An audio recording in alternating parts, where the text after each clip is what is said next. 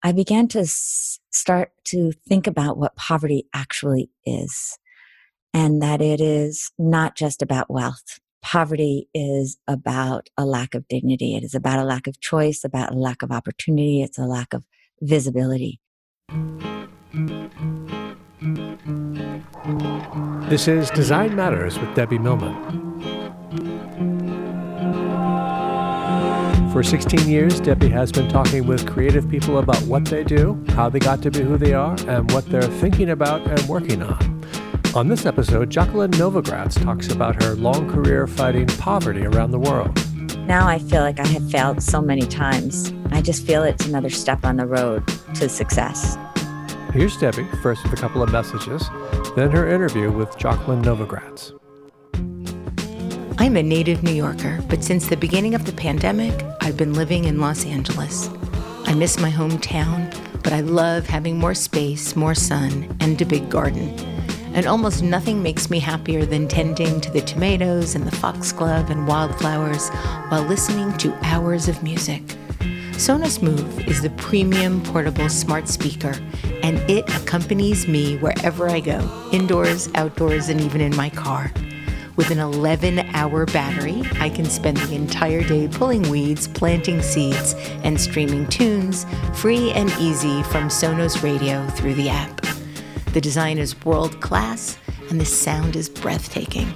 Sonos only works with experts in acoustics and engineering, and then collaborates with Oscar and Grammy-winning producers, mixers, and artists to ensure an unprecedented, state-of-the-art listening experience. If you want to know more about the best and most beautiful sound system in the entire world, please go to Sonos.com to learn more. And finally, a little personal ask from me. I love making Design Matters, and I'm always trying to make it better. One way to do that is to hear a little bit about you. If you have a few minutes, I'd be so grateful if you took a short survey about how you feel about the show at surveynerds.com/Design Matters. That's surveynerds.com/Design Matters. Thank you so much. Jacqueline Novogratz has been changing the world for more than 30 years. She's the founder and CEO of Acumen, a nonprofit that has been harnessing the energies of entrepreneurs to bring about social justice in poor countries. She's also an author, and her latest book is Manifesto for a Moral Revolution, Practices to Build a Better World. It is a book full of urgent hope and clear-eyed optimism, a tonic for our times. Jacqueline Novogratz, welcome to Design Matters. Thanks so much for having me, Debbie. I'm excited to be here. Oh, I'm so thrilled. Jacqueline, is it true that when you were a little girl, you wanted to be a nun? Momentarily, Debbie, momentarily. I think it was probably the dream of every, 6-year-old in Catholic school, at least in the 1960s. They were really the women role models that we had, and I was drawn to the goodness of my particular first grade teacher, Sister Mary Theophane. You are the oldest of 7 children raised in an immigrant Catholic family, and your dad was in the military, and by the time you were 11 years old, he had done 3 tours in Vietnam. Was it stressful for your family when he was gone? Yeah, it was stressful for all of us not knowing if he would come back, and we missed him, and my mother was, she was a force. And so she kept us incredibly busy. We kept doing business as usual, but yes, it was a real loss without him around. I read that you moved about 19 times before you were 10 years old, but your mother had a unique talent of creating a sense of home, which allowed you and your siblings to feel safe and rooted no matter where you lived within a week of moving someplace new. How did she do that? She is extraordinary. And literally within 24 hours of wherever we were, suddenly things were ordered. She never stopped moving. We were where we were. And it's funny, Debbie, because now since I travel all the time, within an hour of being even in a hotel room, if I know that I'm going to be there for a while, I'll find flowers, I will get organized and take that forward, that I am where I am. And I think it's a real gift that she gave all of us. You said that she was a myth maker, an incredible myth maker. In what way? She was a storyteller that was in love with everyone she met. And in the way many great storytellers are, those stories would get really big. And I think that, like the best of myth makers, she helped her children believe we were bigger than we probably were. And in telling stories that made us feel we could be bigger, it allowed us to step into being bigger. It sounds like that is really good parenting. She was an extraordinary parent. And it wasn't even just the myths, like Novogratzes do things this way, they don't do things that way, but there was a toughness there. I remember her at times with all of these very wise adages. Right now, I love you, but I am not liking you. Oh, my grandmother said that. And that would put you in your place. And once I complained to her about having big legs, and she said, without missing a beat, she said, Jacqueline, God gave you pretty eyes. No one gets everything. And I was like, okay, I guess I'll move through that adolescent anxiety. And so she was fierce, is fierce. As you moved from home to home, I understand that you also learned how to move into any new place very quickly and make friends. Was that something that you picked up from your mom, or was that something, that gregariousness and outgoing nature, something you just cultivated as you grew up? I think Army kids either get completely discombobulated by all the moving and become people who never want to move, or they go the opposite way. I probably was more introverted than I, in some ways, was allowed to be. But again, with a mother who just had this can-do attitude, she set the example and the expectation that she was not there to take care of us, go out, find your friends, make your life. And so I'm not even sure, Debbie, was it my natural gregariousness or was it survival? Your family settled in Highland Falls, which is next to West Point, and you attended Catholic school, and a poster in your class with Sister Mary Theophane, the aforementioned Sister Theophane, was one of your first big influences. Can you tell us about the poster? Yeah, it was literally just beautiful hands holding an empty bowl, a rice bowl.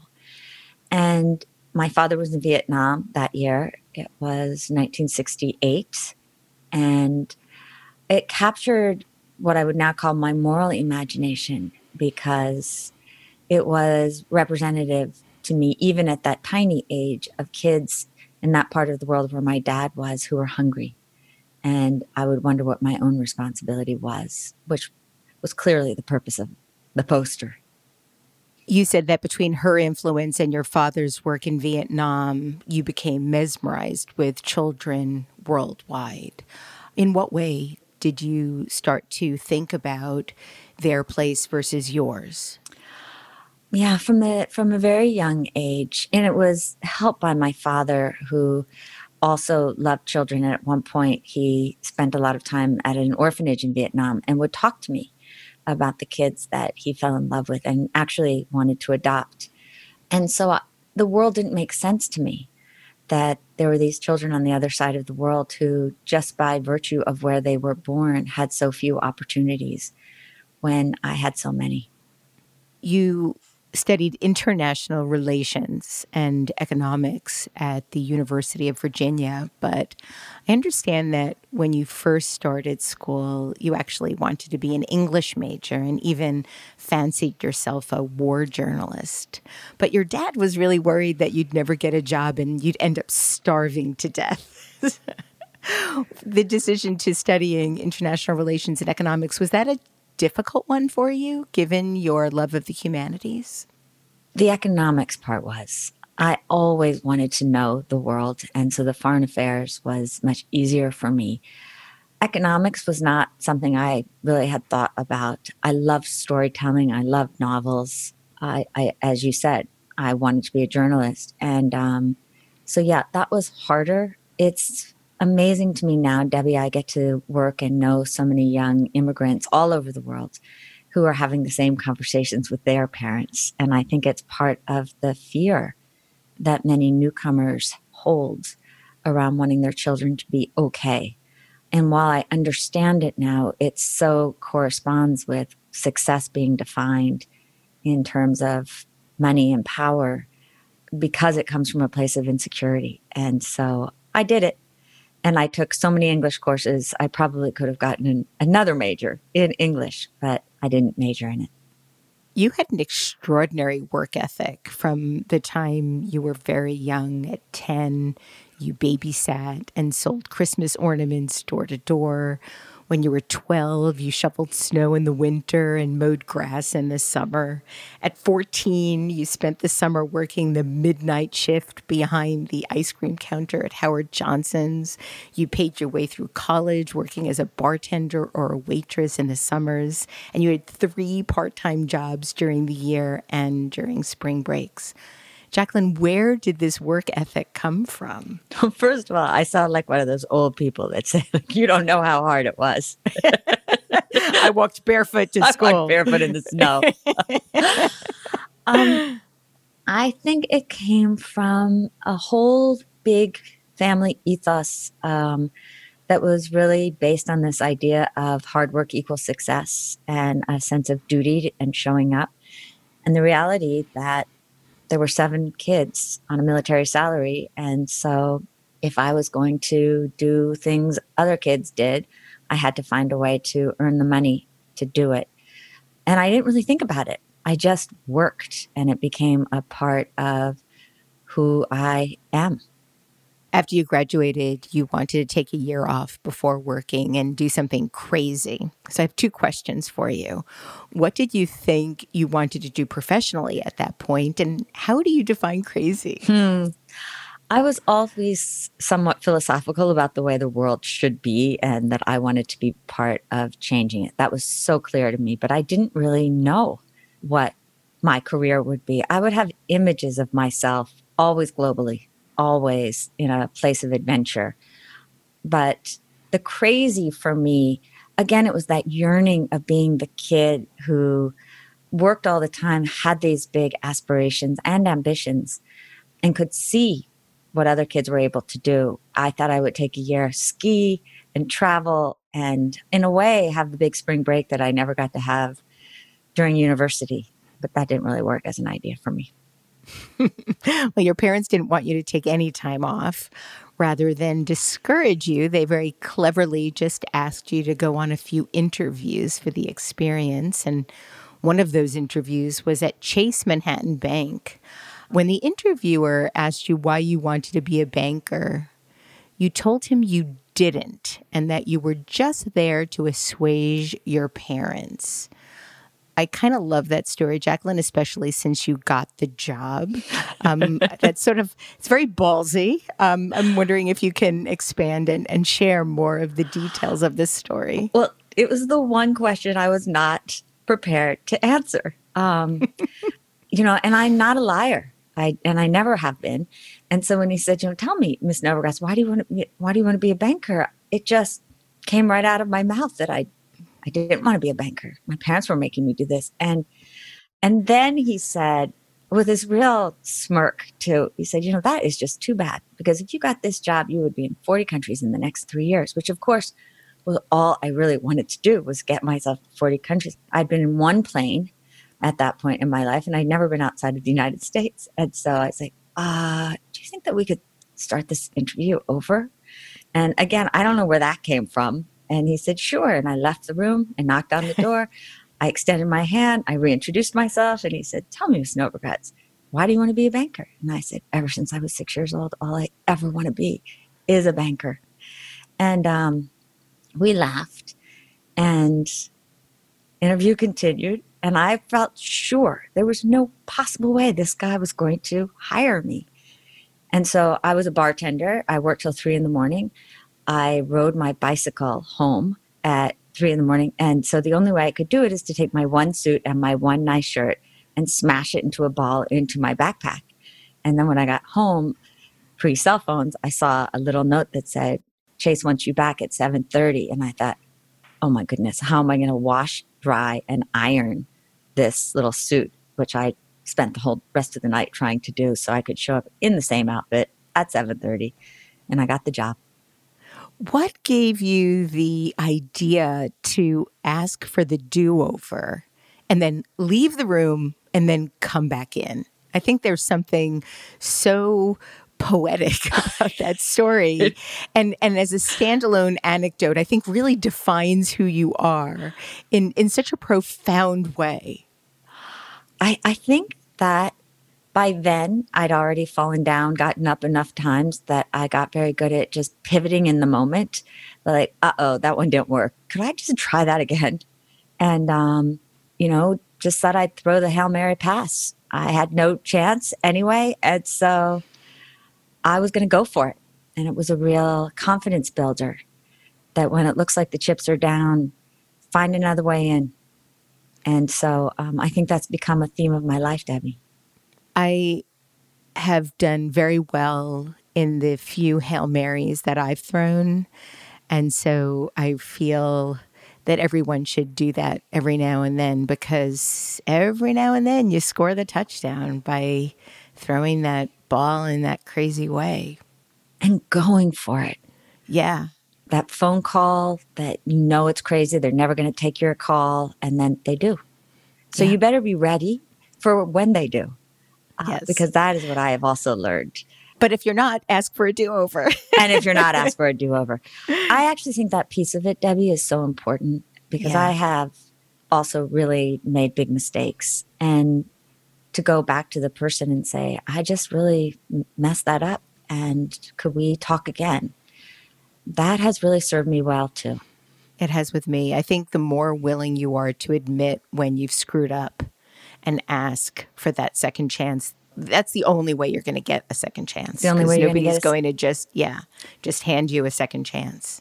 And we so often think that when we're vulnerable, we are unlovable. And ironically, it is when we are vulnerable that we are most lovable. Yes. Yes. I only wish it didn't take me into my 50s to realize that. Oh, me too. I'm right there with you. You started at Chase Manhattan Bank in 1983 and were trained in finance, cash flow, how companies work. And in the time that you worked there, you did indeed travel to 40 countries. But the minute you landed in Rio, you felt you'd arrived in a magical place that somehow already lived inside you. I've had that experience in New Orleans and in Berlin. What do you think it was about Rio that inspired that feeling?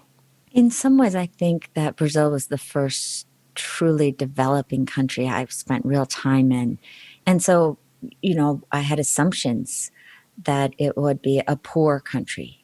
And suddenly, I literally, minutes after landing, the smells, the sounds, the color, the warmth of the individuals with whom I engaged, the music, the connections to Africa. Suddenly I could see this part of the world being connected. And this was a time of Milton Nascimento and Gal Costa, the great jazz musicians, and things that were better than in New York City. And I just fell in love. And I remember telling my parents when I got back to New York that someone had made a mistake and I was truly Brazilian by heritage, that I wasn't the Austrian American that my parents told me that I was. It just was inside me, and it changed my understanding of identity too, and who we are and how our experiences shape who we become. You've said that in Rio, you never experienced seeing so much poverty alongside so much wealth. And you've written about how you thought that the children living in the street were the embodiment of seeing the poor as outsiders, as throwaway people in a world that didn't want to see them. And you've described that moment as one where you felt the strongest desire to make a difference that you had felt in your life thus far. How did that realization align with the work that you were doing at Chase? You've just made me emotional. It's funny. I don't remember where I wrote that, but I just recently was going through old journals. And I found a journal from that time. And I had forgotten about this experience of meeting this street child. He was very dirty, and having the great idea that I would bring him to my hotel room and give him a bath and then get him clothing and then buy him lunch. And while we were having lunch, the manager of the very fancy hotel explained to me that uninvited guests were unwelcome at the hotel and would I please leave and get this child out. And the affront of that experience, that I was a paying guest, he was my guest, he was 7 years old. That was a crucible moment. And when I write about it in the journal, it's definitely through the words of a much younger woman than I am today, just raw, of the sense of the vulnerability of being a child that the world would rather not see, and in fact, where the world might want to just hurt or make disappear.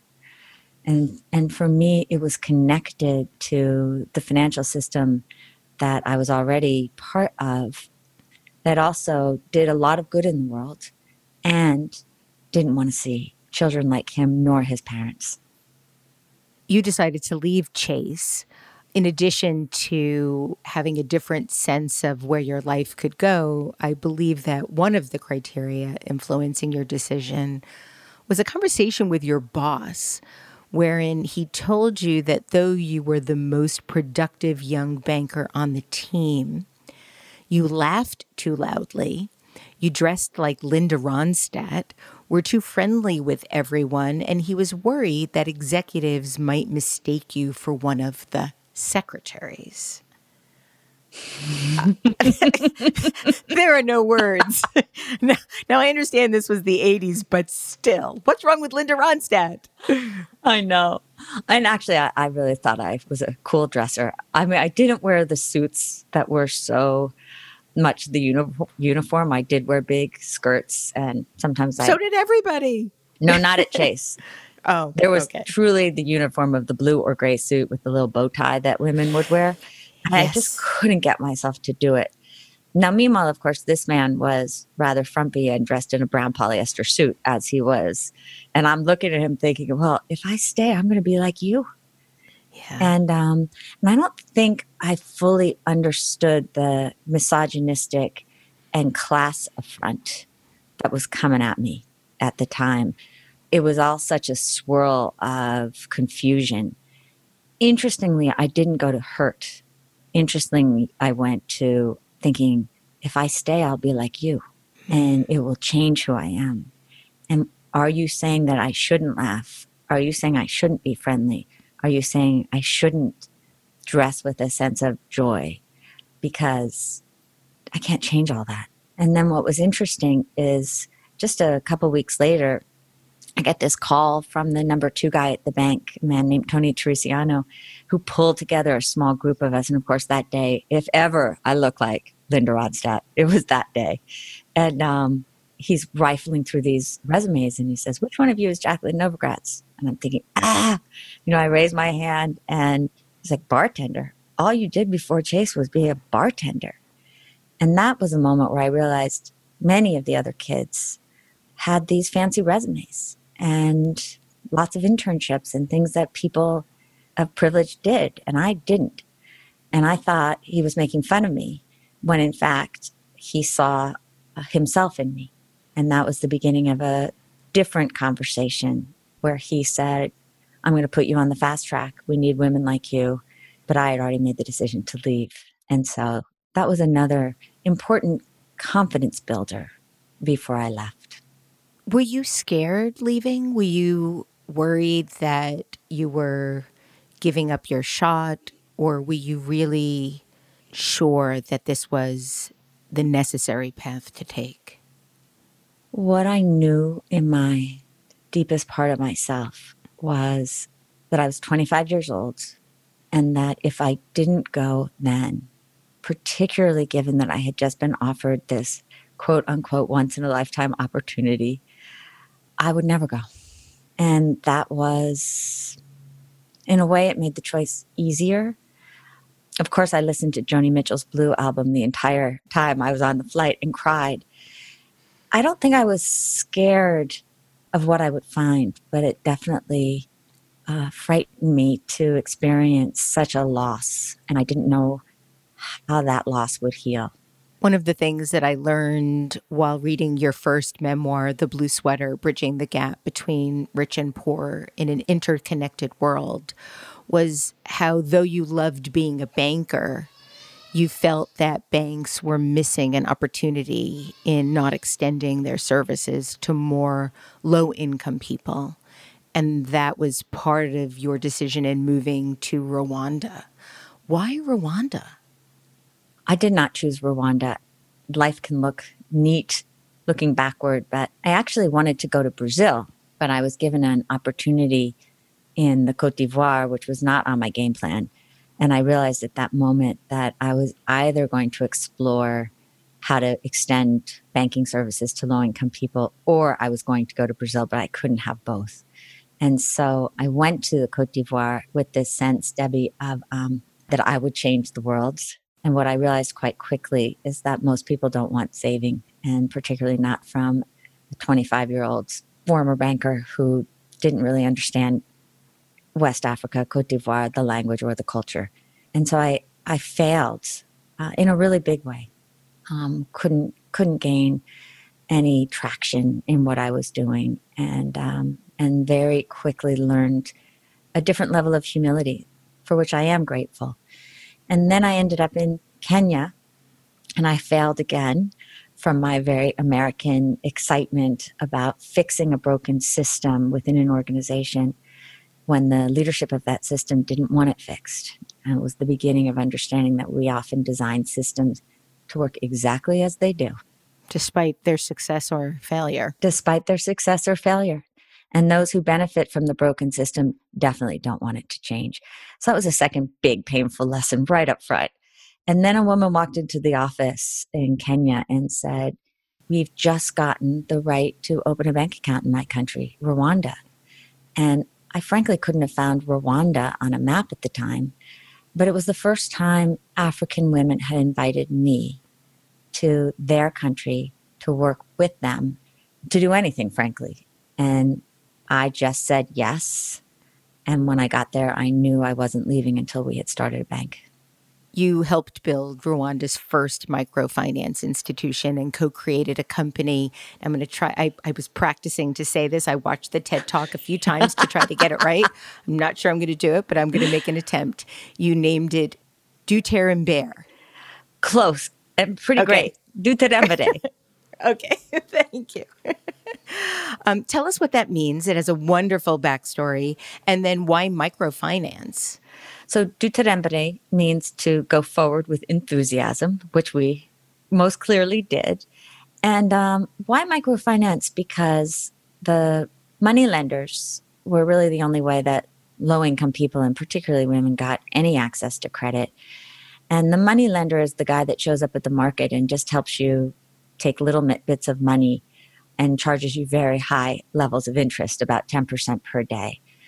Interestingly, we have them in the United States. We just call them payday lenders. And what microfinance did was to recognize that low-income women have no collateral. They have nothing to put up for the loans that they will take. Their needs are very small. Some of our loans started at $20, $30. But rather than 10% per day, we charged 12% per year. And we used each other. Women would essentially hold each other in trust and promise that, you know, if you and I were together, you would take out the loan, and when you paid it back, I would take the loan. And that by co-collateralizing using our character, you could build a bank. And sure enough, that's what we did. And when you look at the microfinance movement, which is really stands on the shoulders of Muhammad Yunus of the Grameen Bank and Sir Fazal Abid of Bangladesh and BRAC and a few others around the world, it's a multi-billion-dollar industry now that has reached hundreds of millions of individuals. And so it was such a powerful idea, but it was very new to a country where women couldn't open a bank account and had an average income of $112 a year. You discovered that the poorest women on the planet had a 99% repayment rate. That's astonishing.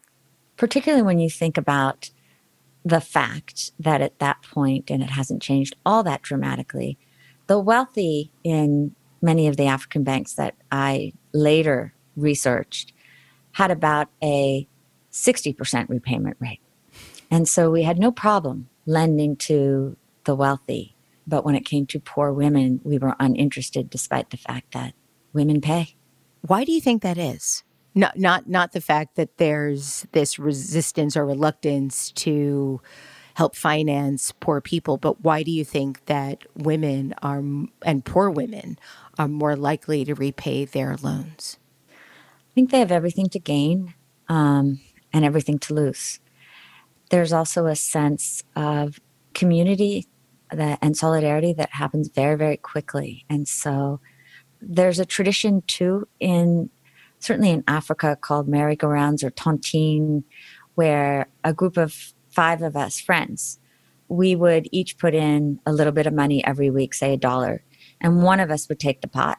And then the next week, another one of us would take the pot. So there were already informal mechanisms of women lending and saving. But the bigger issue was this sense of responsibility and I think solidarity with one another, not necessarily with the institution. And that's an important distinction. Rwanda experienced one of the worst genocides in history in 1994, where nearly 1 million people were killed in 100 days. While you were there, you were poisoned, attacked by wild dogs, robbed several times, you were even shot at. And you've said that these experiences made you question any outsider's role in development. How did you come to see the possibilities for your involvement as an outsider?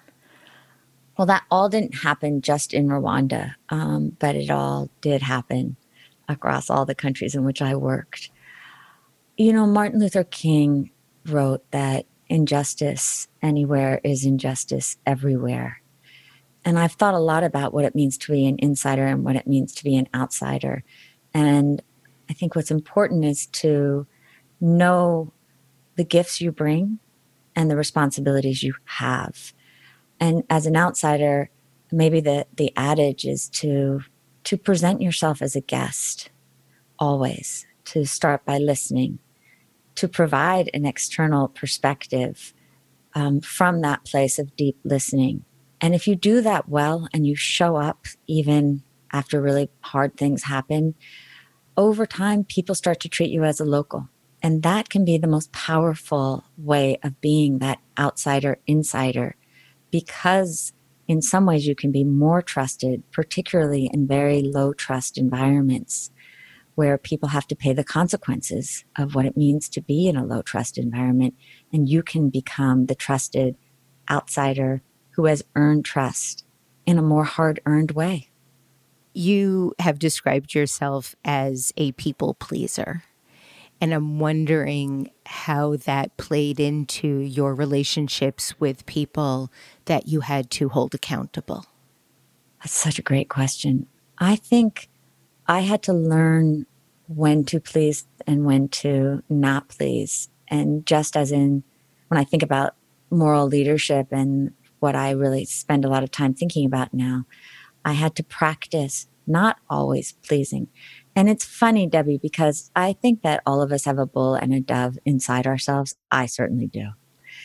And so I didn't have any trouble not pleasing, the big bad wolf, if you will. When men would threaten what we were doing and say demeaning things about the women with whom I was working, I was in their face. I had no problem not pleasing. It was more, to your point, where I would have a sense of over-empathy for people who I saw as particularly vulnerable. And quite frankly, I think I let them down sometimes. How so? By not holding them as accountable as I should have, because I didn't want them to feel at all demeaned or hurt by me. I wanted them not to lose confidence. But ironically, what I did is allow them to believe that I had low expectations to which they could live down to. And it was only when I started to understand that for the people who were closest to me, that I had to accompany them in different ways that never victimized, never idealized, but instead recognized that we're the same as humans, and that my job was to help them build their muscles so that they could solve the problems that were in front of them, and that I was not doing my job if I was solving it for them in a pleasing kind of way that would make us all feel good but not build a damn thing, or if I ever dismissed them and not gave them the chance to build those muscles. How do you cultivate moral leadership in communities or institutions where there is a hierarchy of leadership, where there's a reporting structure, for example, or you have to be accountable to someone else? Well, the reality of most places still in the world has that hierarchy and institution.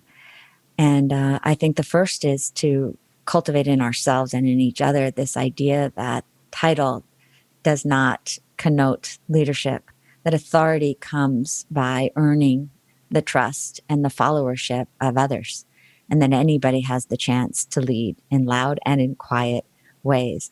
Some of the most effective moral leaders and change makers that I've had the privilege of interacting with, and at this point in my life, I've interacted and worked with thousands, come from communities that the world has told over and over are worthless.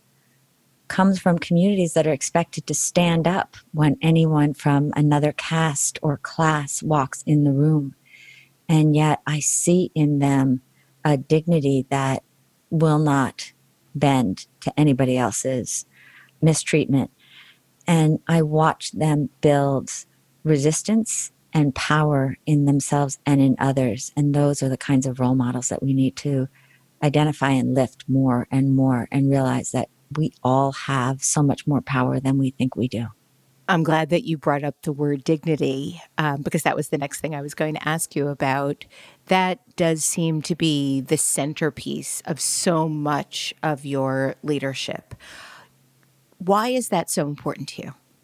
You know, we talked about Wall Street, and I saw how markets exclude people. And that kind of exclusion takes away people's dignity. It doesn't give them a chance to really have access to what they need. On the other hand, what I saw in Rwanda in development was that the top-down charity approach too often creates a sense of dependence.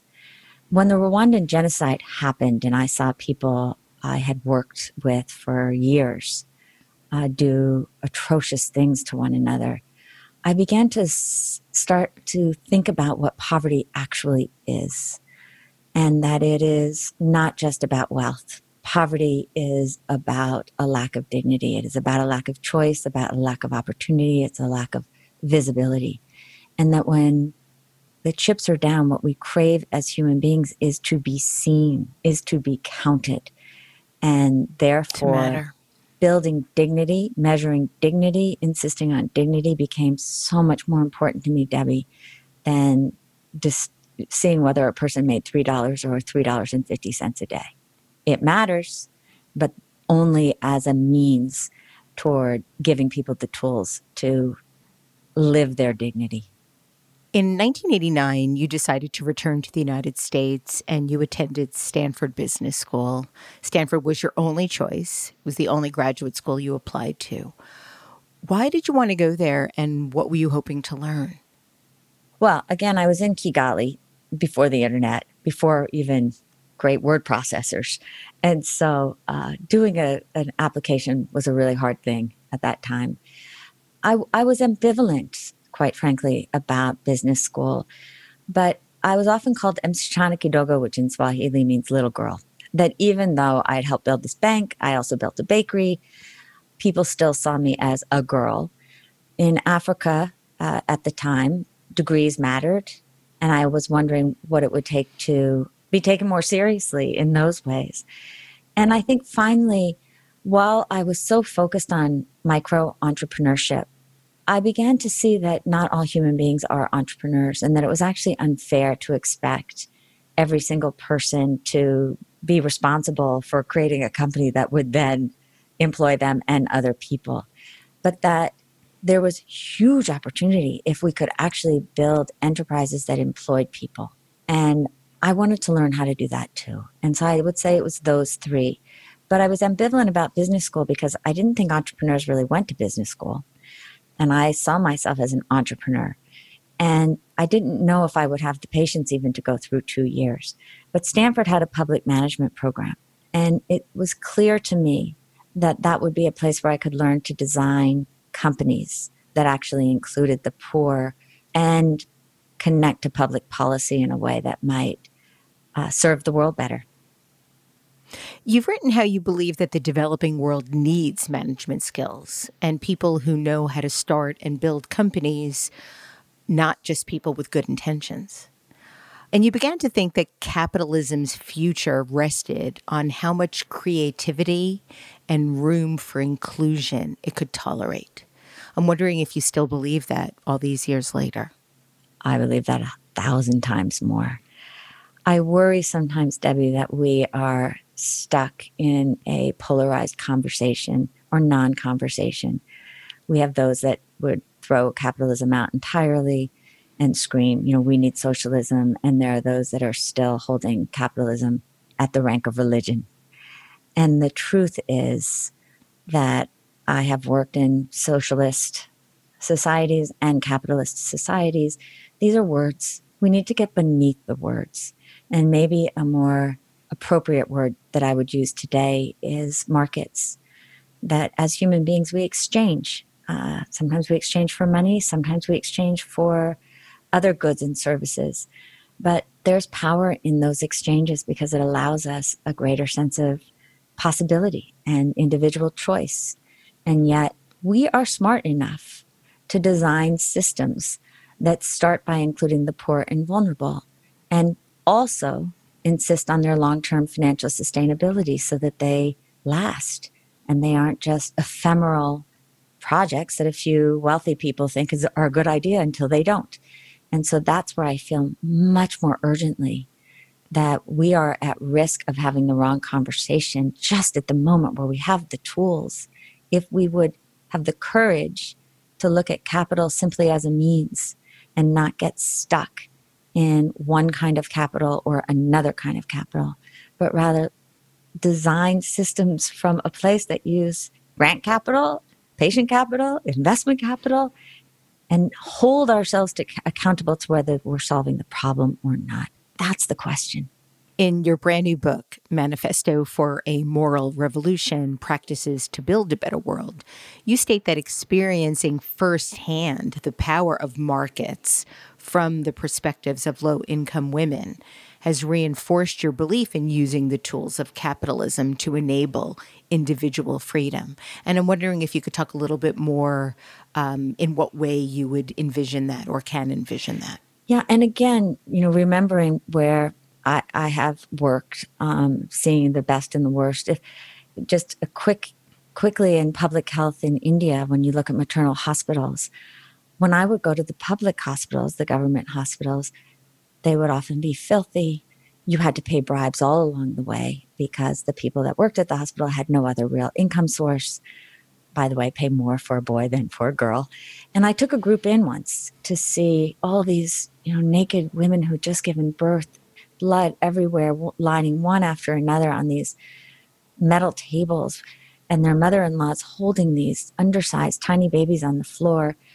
I thought there has to be a better way. If this is what the public looks like, we need to find other models. And so we've actually created a company where government owns half the company and Acumen owns half the company. And it's bright pink and there's privacy and mothers-in-laws can be with their daughters. There's a way to use market forces, even if you are not charging people at all, to use the service because you're finding other ways of creating revenue sources. But you're building discipline and accountability. Same with education. If you go to Pakistan, 40% of the schools are called ghost schools. Teachers don't show up. Often there is no building. There are no supplies. That is not an education system. And it's no wonder that 40% of parents send their children to terrible quality but private schools because at least somebody will show up for them. And so the question that I keep asking myself is, how do we take the best of market incentives without being controlled by them and partner with government in much more creative ways? And frankly, partner with civil society. And what's exciting to me at this moment of history is there's a whole new generation that is not bogged down by this straitjacketed ideology, but rather is looking at the different stakeholders that we have to take into account and build, I think, beautiful new models that are both economic and social, but put dignity and our shared humanity at the center. In 2001, after nearly 20 years of apprenticing, expanding your understanding of the world through jobs in banking, development, and foundations, including the Rockefeller Foundation, you created the Acumen Fund, which you thought you would spend 3 years doing all you could to build a blueprint for change and then decide whether or not it was an idea worth trying beyond that. 19 years later, here we are. It is a company that has helped millions and millions of people all over the world, billions likely. What made you decide to start Acumen in the first place? What I had seen in terms of how markets exploit and overlook too often, and how aid creates dependency, and that there was no institutional system that I could see that actually brought the best of both. And so Acumen was an attempt to move beyond what was and build something that could be by raising philanthropy, investing it as patient capital, 10 to 15-year investments in entrepreneurs that were trying to solve problems that the world had not solved: electricity, healthcare, water, education. Mosquitoes. It's interesting that you say that. Mosquitoes, malaria, and or at least bed nets. And that was the theory, that if we invested this patient capital and we accompanied the entrepreneur with talent, with access to our social capital, our networks, other corporations that we could connect them to, grant money, maybe they would solve big problems. And as you said, our 130 million of philanthropy has raised 850 million. So we've moved about $1 billion into markets that have reached 300 million low-income people. And it has been incredible to see things go from zero to change. I want to talk to you a little bit about your journey in making that happen. You started Acumen Fund with institutional funding from the Rockefeller Foundation, but you also felt that it was critical to build a community of individual investors from the start. And you sought to enlist 20 founding partners to contribute $100,000 each, despite the fact that you had no track record and a vision that not everybody fully understood. And you found that it was much harder than you imagined. How did you ultimately do it? Because you did. You ended up having 20 founding partners. You know, now I tell young entrepreneurs that, and I understand it now, but I didn't then, that people bet on the entrepreneur. People bet on the grit and the determination of the entrepreneur. And so I knocked on 100 doors, or maybe 200 doors to get those 20. I would say I got 10 no's for every one yes. That's about right, though. That's what people have to do. That's what you have to do. Yeah. And it's funny that you say that, because at our 10th anniversary, our board chair said, I remember meeting Jacqueline, and she was telling me this thing, and it was so exciting. And I made a commitment for $100,000. And then I got home and I told my husband that I just made this commitment for $100,000. And he said, well, what'd she do? And he said, I don't know. I think that was the moment I thought, this is what we do as human beings. We bet on people. And while I couldn't fully articulate exactly how it worked, I could clearly articulate what did not work, and that I was trying something to disrupt that system. Is it true that one investment banker told you that your idea of combining business and philanthropy would not only not work, that it was misguided? Not just one. I would say over the course of the next 7 or 8 years, dozens and dozens talked to me about how fuzzy-headed, misguided, and dangerous this idea was. And most important, that it would never work. And it's funny now, Debbie, one of our companies has brought electricity to 100 million low-income people. And some of those naysayers are now co-investors. And I just think that's how it works. Yeah. You got to be the crazy one that people say mean things about, misguided, don't understand business, all the things that people say when they're afraid, and do it anyway. And if you do it well, some of those biggest naysayers end up becoming your best allies. Those are the people that hold you accountable too. Yeah, that's right? true. Because Yeah. they're saying, no, Jacqueline, let me tell you. And they say it with such certainty. And I'm not a certainty person, right? I'm a seeker. And so it would always really shock me. Their naysaying would go around and round in my head. And I think, well, they're right. If I can't find metrics that are equally as rigorous for social impact as financial impact, then how am I going to prove? And so in a way, they end up being allies if you don't let them crush you. Yes. The earliest challenges your new organization faced was finding the entrepreneurs and the ideas in which to invest. What were some of your first initiatives as a young company? Some were big failures. We had a digital hearing aid that I thought was totally going to disrupt the market because it was $30 and it tested as well as the $3,000 model. Complete failure because Vanity. Yeah. Vanity. We had a very high-tech way of testing disease, which now probably would cost like a dime. But at the time, it was very expensive to try and get off the ground. And I learned that if you don't understand a technology, you have no business investing in it. Even though I knew that the narrative was right, wrong technology. And then we got really lucky and we met a man named Dr. Venkateswamy who had this gorgeous idea, thinking about you as someone who loves design.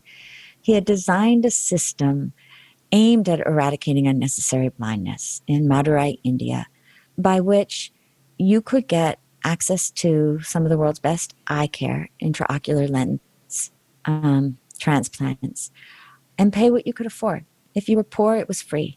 If you could afford it, you paid market price. 2/3 of the patients got it for free, and yet it thrived.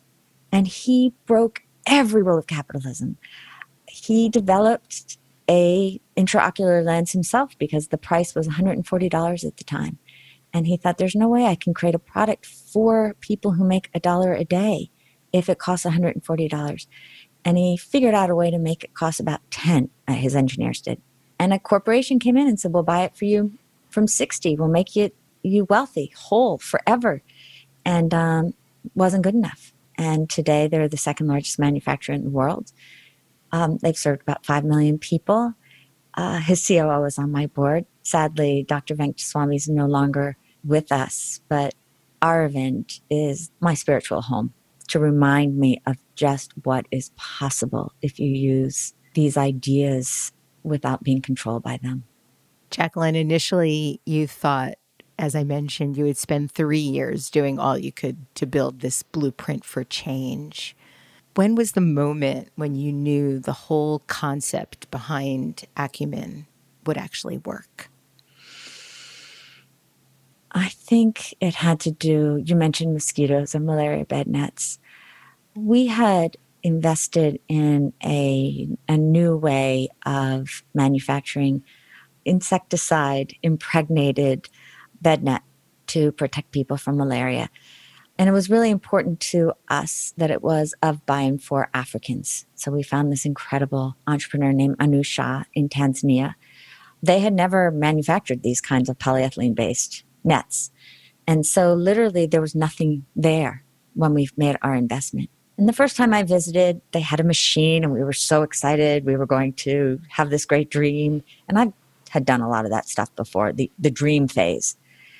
And then a few months later, Debbie, I went back, and now there was a factory of all of these women sitting at these bed net machines, and the nets were coming off.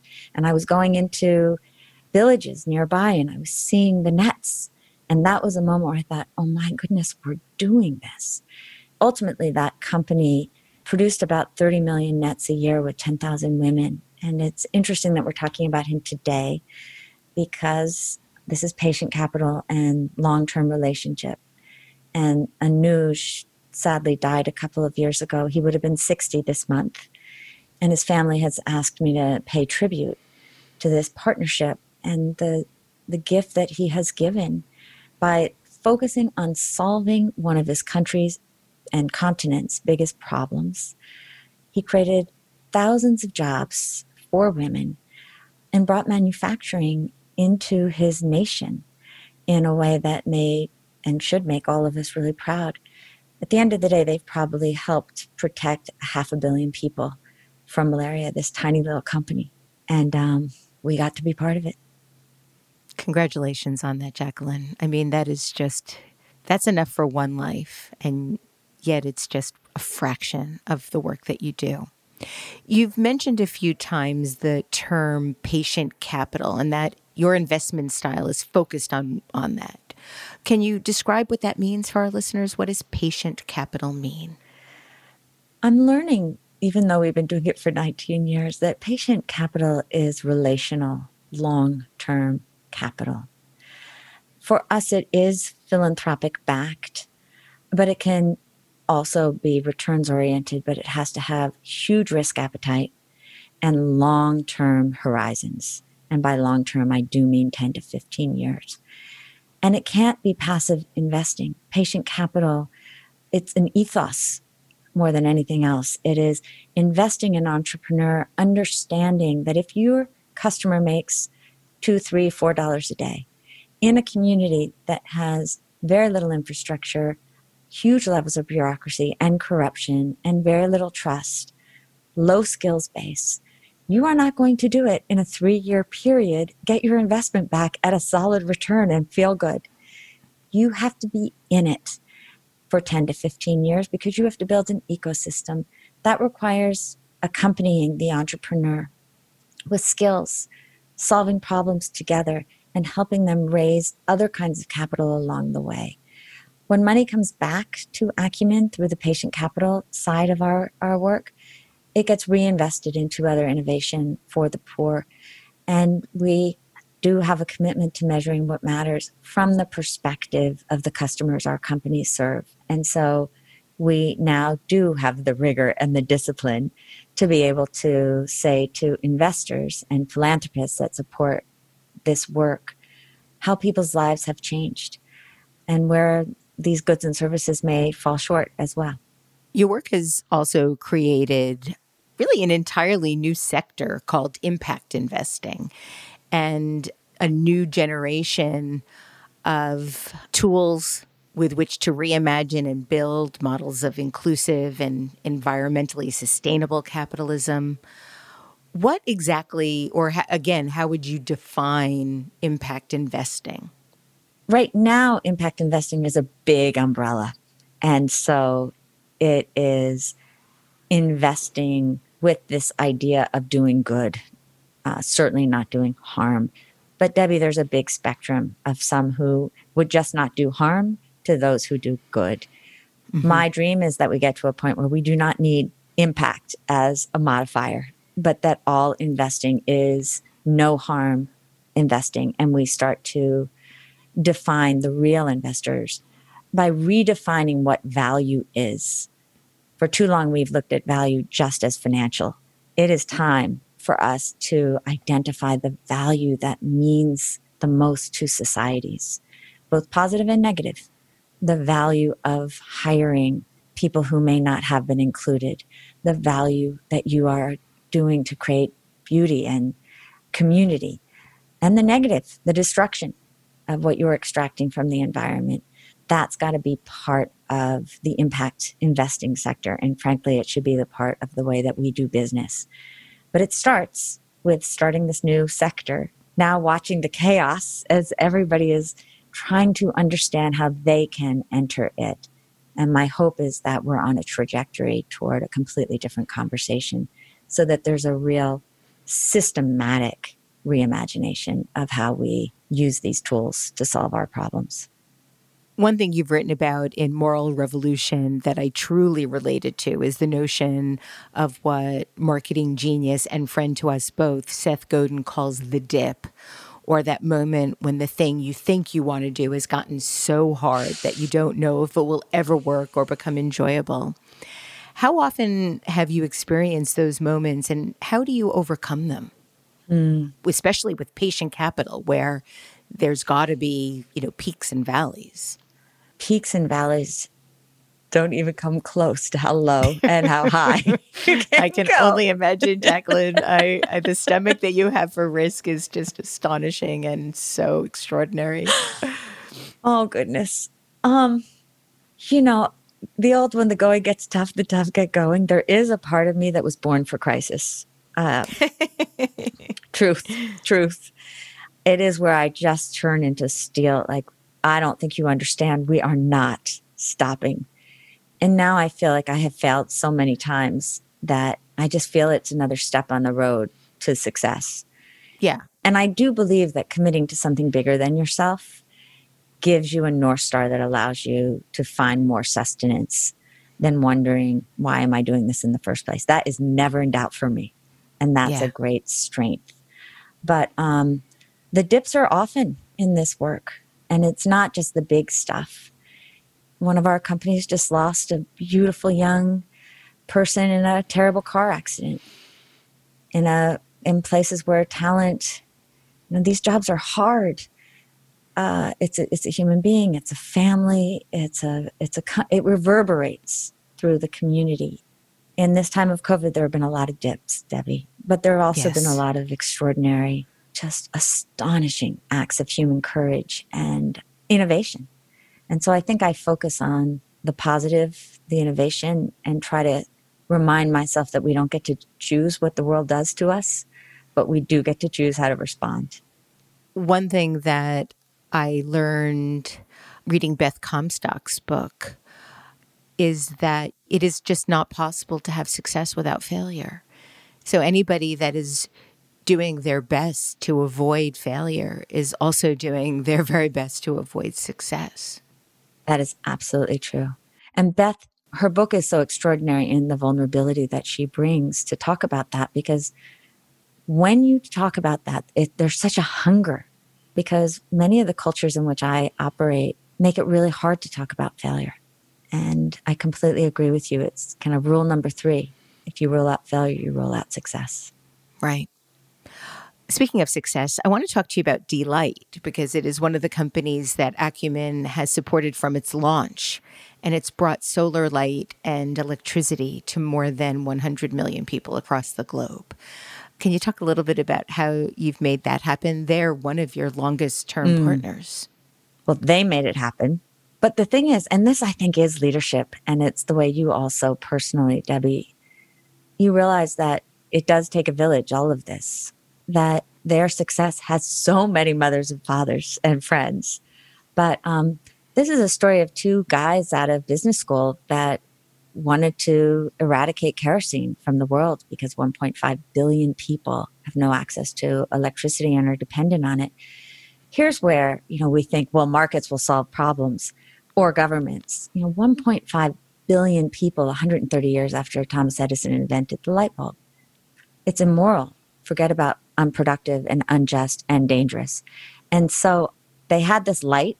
It was $30. They had no idea how to sell it, price it, distribute it, finance it, and nobody thought it would work.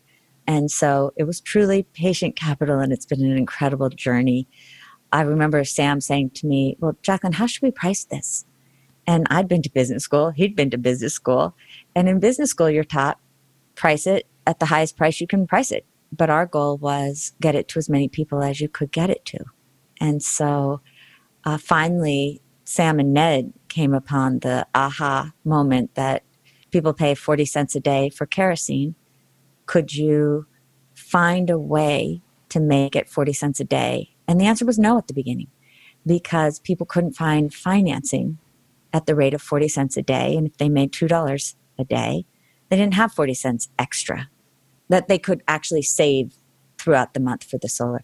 But when mobile banking came onto the scene in 2011, for the first time in history, if you can just imagine like a shoebox size solar panel on your roof that gives you 4 lights and a cell phone charger and a radio, that you could pay through your phone to get this whole thing set up and literally go from darkness to being able to click a switch and have light and music and eventually television. And that's another thing that has changed the world. There's nowhere I go anymore where I don't see a D-light. And I've seen the power of patient capital, impatient people, a huge amount of social capital, corporates, designers. IDEO.org was fantastic in really finding ways to make beautiful products, but also more and more affordable. And a deep, deep commitment that Sam and Ned had to listening to people the world had never even asked questions of and take them very seriously as customers. You've written about how privilege can deafen us to those who feel less worthy or valuable.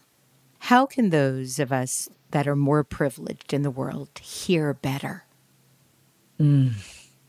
Such a great question. I think it's to follow the thread of curiosity and to push aside our cynicism, because I think it's the cynicism also deadens us. It's so hard not to be cynical these days, too. It's so hard not to be cynical. And then we get afraid. And so then when we do interact, particularly with people whose ideas are so different from our own and can be sometimes repulsive to our own, we're exhausted. We'd rather just not hear. And yet we're in crisis. We have to find ways to listen to each other. Many of the people who our companies serve come from very conservative communities. And we don't agree on everything, but we do agree on what they need. We can find ways to serve it. And the more I show up and understand who they are, the more we can have really hard conversations. I think that in this moment of our history, Debbie, we need to do a better job teaching our children a new set of skills that we really value and call hard skills, not just soft skills. Listening, deep listening is one of them. And that listening has to start not just with our ears, but with all parts of ourselves, including learning to listen to ourselves and learning how to navigate the different layers that exist in us so that we can see through what we are filtering, what we are hearing. Jacqueline, I have one last question for you. When you turned 44, you received an email from a man who was your boyfriend when you were 16. He had seen your photo in a magazine and reached out to tell you that you were doing exactly what, at age 16, you said you'd be doing. So my question is this. What advice would you give to others that might want to recommit to doing the things that they dreamed about when they were 16? Thank you for that question. And I do not know where you come up with all of this information. You're incredible. I think that dreams live inside of us. And this is a moment of global pandemic, Black Lives Matter. It's a moment of breaking open. It is a moment of awakening. And therefore, it's a moment whose imperative is renewal. And that renewal starts with finding that child inside of ourselves and remembering that in those dreams often lie the truths of who we most want and can be. And it's those individuals that dare to live with the childlike curiosity, that follow a thread without having any idea where it goes next, but having faith that if you take a step and do the work will teach you where next to go. And so in this moment where no one has the answers, we have to reimagine everything. There is a chance for all of us to be like children again, to be young again, and to dare to go toward a problem that we want to solve, not knowing the answer, but knowing that we won't stop until we find it, And there's no reason you won't do it better than somebody else because nobody else has done it. And Debbie, I think I'll end there. One of the best pieces of advice someone gave me when 9/11 happened, another time of great crisis. And I had a team of 3 and crazily made the decision that we were going to go to Pakistan and work and try to build organizations of civil society so that people inside and outside the country would see what human beings were capable of doing. And then I got really cold feet and thought, I am a lunatic. What am I doing? And I went to a mentor and told him, I've never been to Pakistan. I don't have a team. I don't really know what I'm doing. And he said, let me give you some advice. He said, you're probably one of the only ones crazy enough to go. So go. But don't go and run away. Go and make a 10-year commitment. Because I'll tell you this, if you do it and you show up, at the end of those 10 years, you are going to know more about that country than most people who are not from that country. Now it's 19 years. By making that commitment, though I had no idea what I was doing, and following through and showing up, I have not only fallen in love with the community of people there, it has fundamentally changed who I am and how I see the world, and taught me things I didn't ever even know I had to learn. And that's the promise. That is what that kind of risk-taking that doesn't have to start big. It can start with your neighbor and fixing something in your neighborhood. And goodness knows we have lots to fix. But it is having the faith that no one else is doing it. So go and try to do it yourself. Jacqueline Novogratz, thank you for truly transforming the world with your work and your goodness. And thank you for joining me today on Design Matters. Debbie, thank you for everything you are and the way you listen and care and pay attention. For me, that's the ultimate act of respect and of love. Thank you. Thank you. Jacqueline Novogratz's 2 books are The Blue Sweater, Bridging the Gap Between Rich and Poor in an Interconnected World, and the recently published Manifesto for a Moral Revolution, Practices to Build a Better World.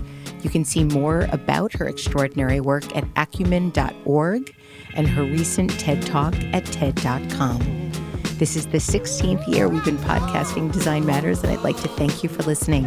And remember, we can talk about making a difference, we can make a difference, and we can do both. I'm Debbie Millman, and I look forward to talking with you again soon. Design Matters is produced by Curtis Fox Productions. The show is recorded in non-pandemic times at the School of Visual Arts Masters in Branding program in New York City, the first and longest-running branding program in the world. The editor-in-chief of Design Matters Media is Zachary Pettit, and the art director is Emily Weiland.